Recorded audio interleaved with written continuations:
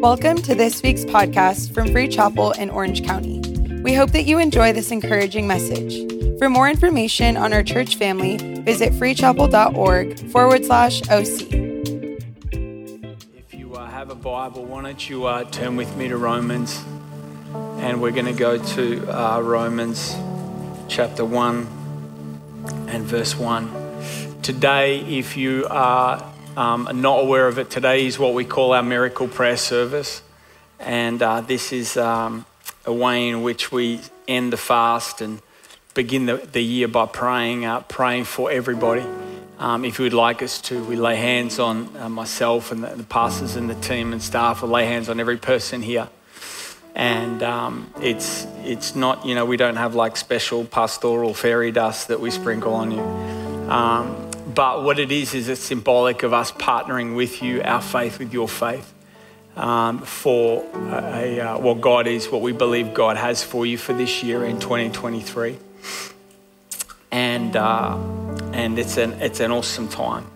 And I know many of you have brought different perhaps photos of loved ones that you're praying for and believing for, and many of you are going to come through the prayer line with various different needs, whether it is needs in your business, in your marriage, in your family, in your finances, in your own, in your own life.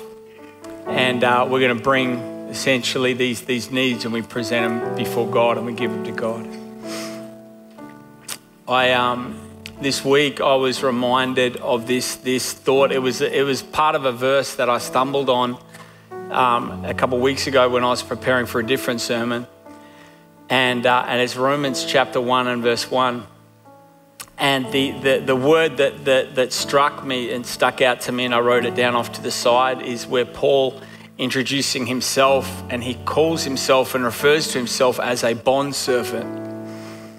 And you can see on the screen, he says, I, Paul, a bondservant. And bondservant means, pretty much what you think it means. It's a slave, it's a servant. What's a servant? Somebody who's there to serve. And I wrote it down, and what I wrote down on the side of my notes, I wrote down servant, and then I wrote down the word master. And so it came to my mind this week while I was praying that word, bondservant. And I was so challenged by it because Paul introduces himself and refers to his relationship with God, the way he views his relationship with God and the way he relates to God. Speaking of himself, he says, I relate to God as though I'm a servant. I'm there to serve him. And like I sat there in that for a minute and it struck me, and I was so challenged as I considered my own prayer life and what can at times motivate my prayer life, motivate my worship, motivate my Bible reading. And I was challenged with the thought because as I considered my own walk with the Lord and the way I relate to the Lord, I found that I don't really relate to him always in the capacity of a servant. I more relate to him at times, I hate to say, but like I'm the master and he's the servant. And I start to think about like the way I pray and our prayer list, and I start to think about what motivates us to worship. And I started to think about how often, if I'm to be real honest, my motivation more is not what I come to give, but what I want to get. That if I worship him, then I'll feel better. And it'll help me. And if I worship hard enough, I might get my breakthrough. And if I pray enough, and if I pray over my finances, then I might get more. And if I speak the word over my business, then I might get more deals. And I started going through and I realized how dysfunctional it is to relate to God motivated by what I'm going to get rather than by what I come to give. And it's confusing because we understand, as I shared the other week, that He doesn't want us to remain as servants. His goal is that we would become friends. And so I thought, well, how does that work? And then I thought, how unhealthy would a friendship be if I was only in the friendship or the relationship? You view it as a friendship, or even in your marriage, whatever it may be. How dysfunctional would that be if the only reason you were there was based upon what you could get? You're not going to have many friends. And you'll have a screwed up marriage. Because we understand that true relationships are formed not based on what we can get, but they're based on what we can give. But too often I view God like He's this genie in a bottle that if I rub the bottle with a bit of prayer and a bit of worship and a bit of praise, He will pop out and do what I want. And then we sprinkle it with a little bit of, and at the end, I'll give you all the glory.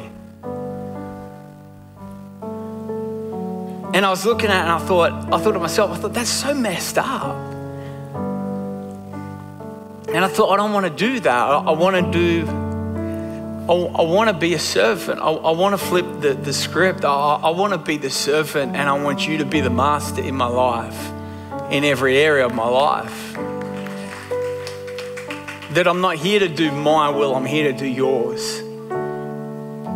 It's your will in my relationships. It's your will in my finances. It's your will in my business. Lord, what do you want from me? And so I started to think about that as a bit of a thought. What does God want? Have you ever asked that of God? God, what do you want from me? If I'm the servant and He's the master, that's a great question. What can I do for you? I'm ashamed to say I haven't asked Him. I don't ask Him that enough. What can I do for you? And it's challenging because we know, well, what does God need from me? Well, we know that He doesn't need anything, I'm sorry. So what does He need from me?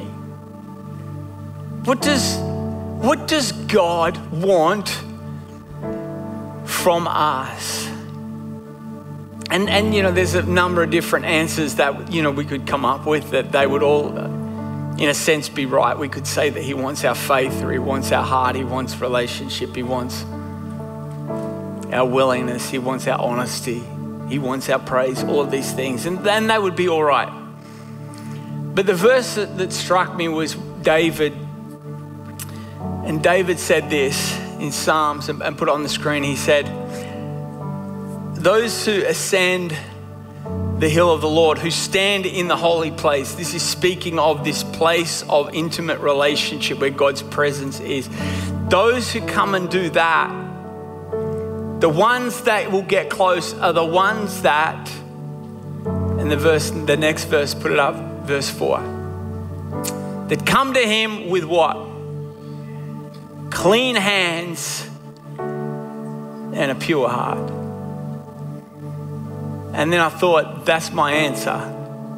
God, what do you want? He wants clean hands and pure heart. If you look at what the word clean means, one of the interpretations for the word clean is it means empty hands. Empty hands. And one of the interpretations for the word pure means sincere. What's sincere? Sincere is real. Real.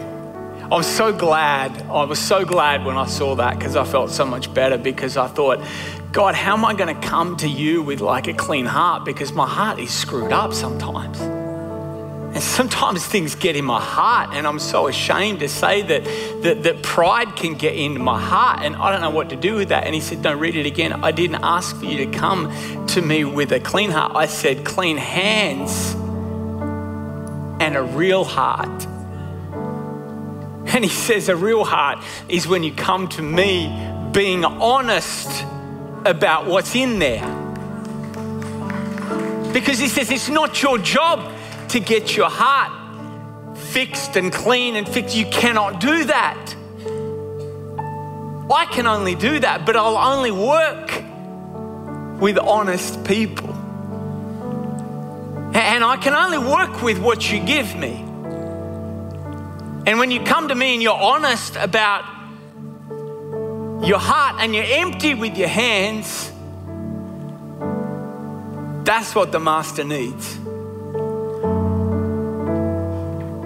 Clean hands and real hearts. That's my little thought.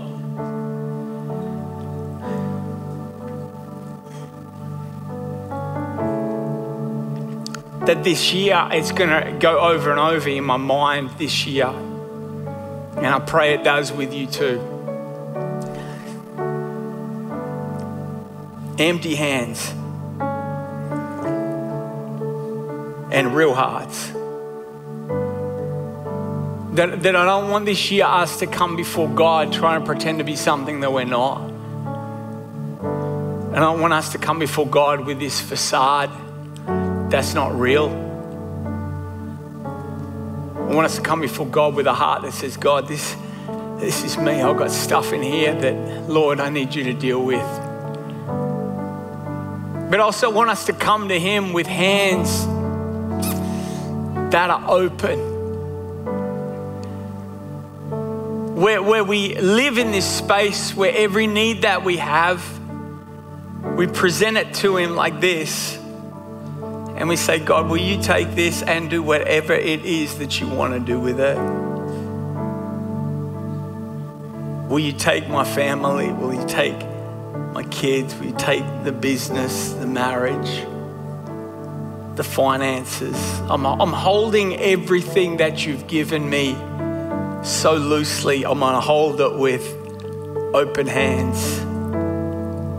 Just saying, God, this is yours anyway. Would you take it so that my hands are always empty?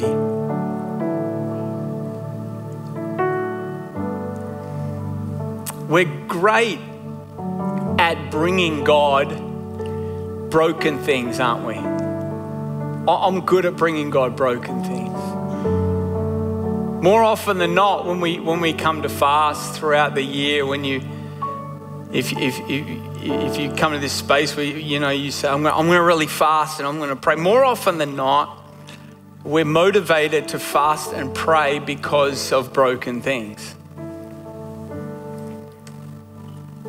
We're very good at bringing God broken things, whether it's a broken area of your own life, whether it's broken relationships, broken businesses, broken situations, that we're good at bringing God broken things.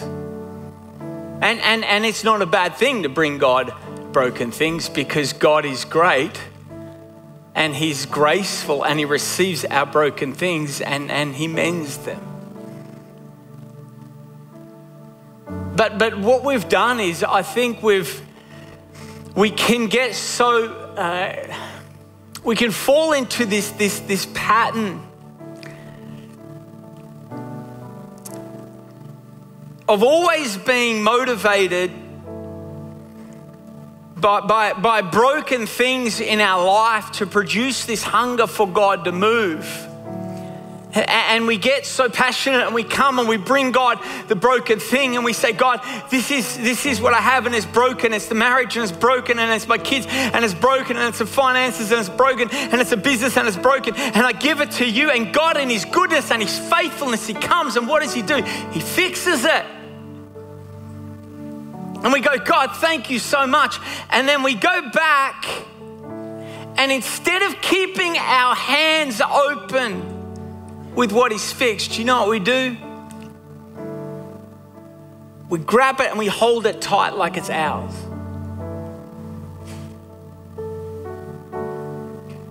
And then we hold what we have because we're so scared of losing it. And now we're motivated by fear. And now we start to control our kids and manipulate our spouse and allow greed to consume us pertaining to our business and our finances and our own selfish ambition. And we keep all of these things really tight and we squeeze them tight. We don't live with open hands. And a great way to break something is to hold it too tight. And we hold it too tight and we mess it up again. And then you know what we do? We come back to God and we say, God, it's broken. We fix it. And he says, all right, because of his grace and his goodness, and he touches it. And he does something that we don't deserve because we screwed it up in our own mismanagement and our own selfish ambition and our own desires and need to control. We screw it up. We bring it to him. We say, God, will you touch my marriage again? Even though it was my own pride and my own selfishness, will you touch it? And will you move in my kids? Even though it was my own manipulation, trying to control my kids, even though, God, will you touch it again? And he says, yes, I'll touch it and I'll fix it. And then you know what? He fixes it and we take it back again, and then we go. And we live our Christian life only allowing God to operate in the capacity of a fixer in our lives. And God doesn't just want to fix you. God wants to fill you. Fill you to overflowing. But because we won't trust him to live lives with open hands, we keep breaking what he blesses us with, and we live with this relationship with him like he's a fixer, and yes, he's good, and yes, he fixes things, but he wants to do something so much greater in your life than just fix the broken stuff. He wants to, if we'll live with open hands, take the stuff that's not even broken and bless it even more.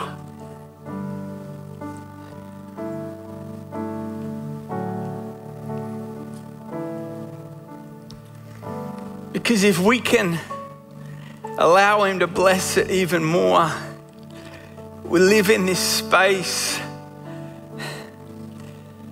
where we're so mindful and we're so careful and we steward so perfectly and so well with a fear of God everything that is given to us, because we know it's not ours and it's not given to me to keep and to close and to tighten. It's given to me to offer to him and say, God, I want to live with open hands.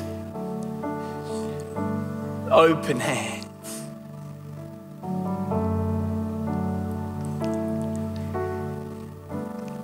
2 weeks ago, I was praying, and there were some things that I was praying for with my finances. And there's things that, different areas pertain to my finances that I just needed to clean up and catch up in. And I was actually praying that to God. You know, I was like, God, I just pray over these that you would help me fix these different areas of my finances and help me to catch up and get things in order. And I felt like the Holy Spirit just look at me and just be like, really? And I was like, yeah, if that's okay. Like, and I actually felt like he was so disappointed with what I was praying. And I'm like, well, I mean, I'm just asking you to like fix my finances. What's the big deal, you know? Like, can't you just do that? Why you got to be like that with me, you know? Like, and I feel like the Holy Spirit say, is that what you want? You think I'm a catch-up God? You want me to just catch up your finances? I was like, I mean, no, I guess. And the Holy Spirit spoke to me and said, what about this? Why don't you pray and ask me for a kingship anointing? And I was like, okay.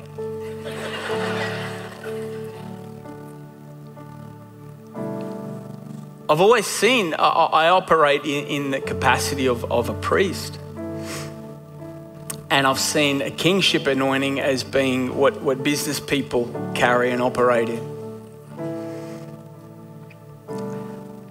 And I felt like the Holy Spirit challenged me and said, why don't you just pray and ask for kingship anointing? And you've got a priestly anointing. Why don't you ask for kingship anointing and why don't you just operate in both? And I thought, that's a great idea.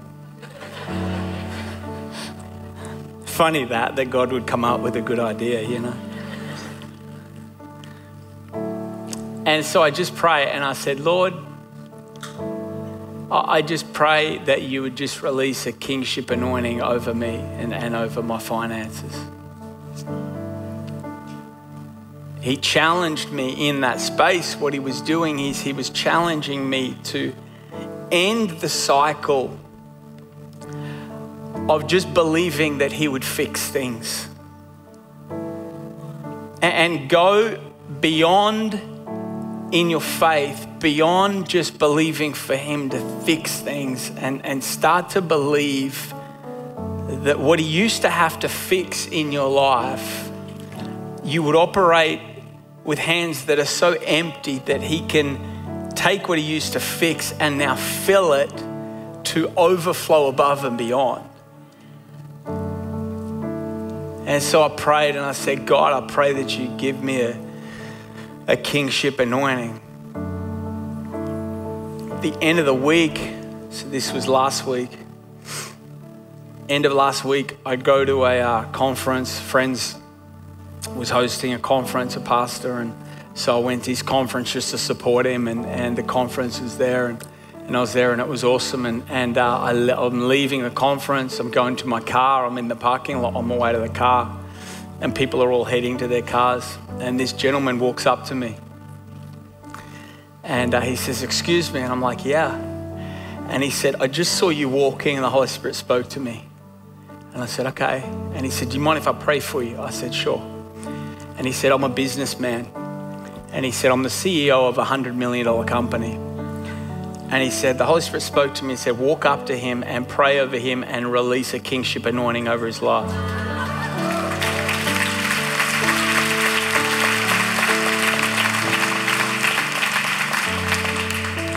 So I said, "Yes, please."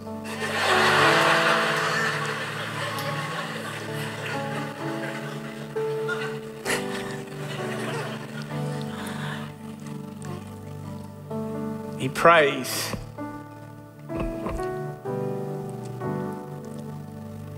And he prays that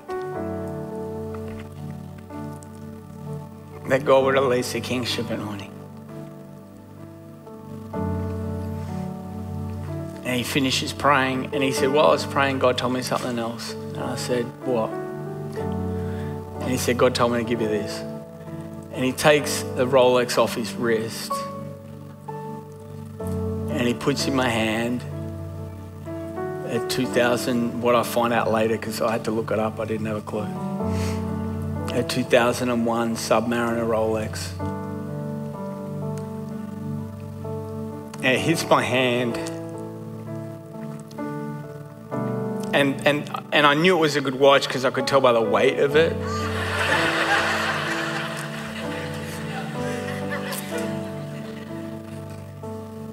But it wasn't just the weight of the watch that hit me. Because if you know me, I honestly don't care. It was the weight of what God was saying that impacted me in much greater way.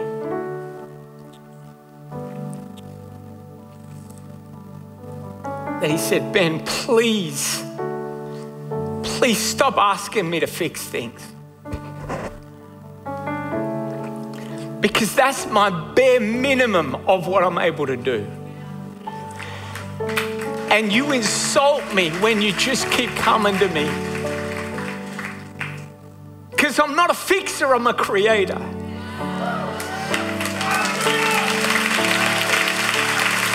And a creator can fix things, yes. But there's this box that we put him in. But he's trying to stretch our faith and our willingness to say, God, would you trust me with greater? Not so that I can squeeze it and keep it to me, but so that I can live with hands that are open, hands that are empty, saying, God, everything that I have, it belongs to you. And then I would sow, because when you walk like this, you know what you do? When you're holding things in your hand that are precious, you walk so slow. Because remember, I'm going to walk slower this year. You walk so slow, you're so careful. And some of you, God, he's given you influence, but you spoil it because you grab it and you take off running in your own ambition. And look at me and look what I've done and look what you're moving too quick. You've got to take what he's given you and say, dear God, every moment, every door that opens before me, I don't open on my own. God did it. God did it. Lord, you would listen, you would so value and cherish your spouse and treat your spouse the way they're supposed to be treated if you held them like this. My God, I can't believe, Lord, that you've given me this. Men, do you wake up in the morning and say, God, I am so grateful for my wife.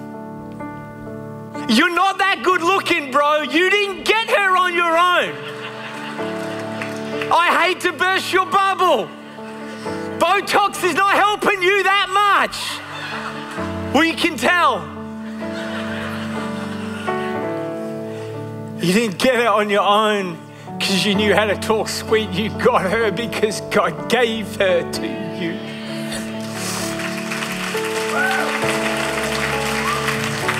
And you'll spoil it. You will spoil it if you take that for granted. The business, the kids, the blessing, every relationship, Philly, every person he puts you with. I was thinking of you in worship. Every conversation that you get, every celebrity that you're around, you keep it like this and you say, God, use me. God, order my conversation. God, anoint me. Put a weight upon my words that's from heaven. You steward it. That's what he wants. Thank you for listening to this week's podcast. To watch our latest message, be sure to subscribe to our YouTube channel. To stay connected, follow us on Instagram and Facebook at Free Chapel OC.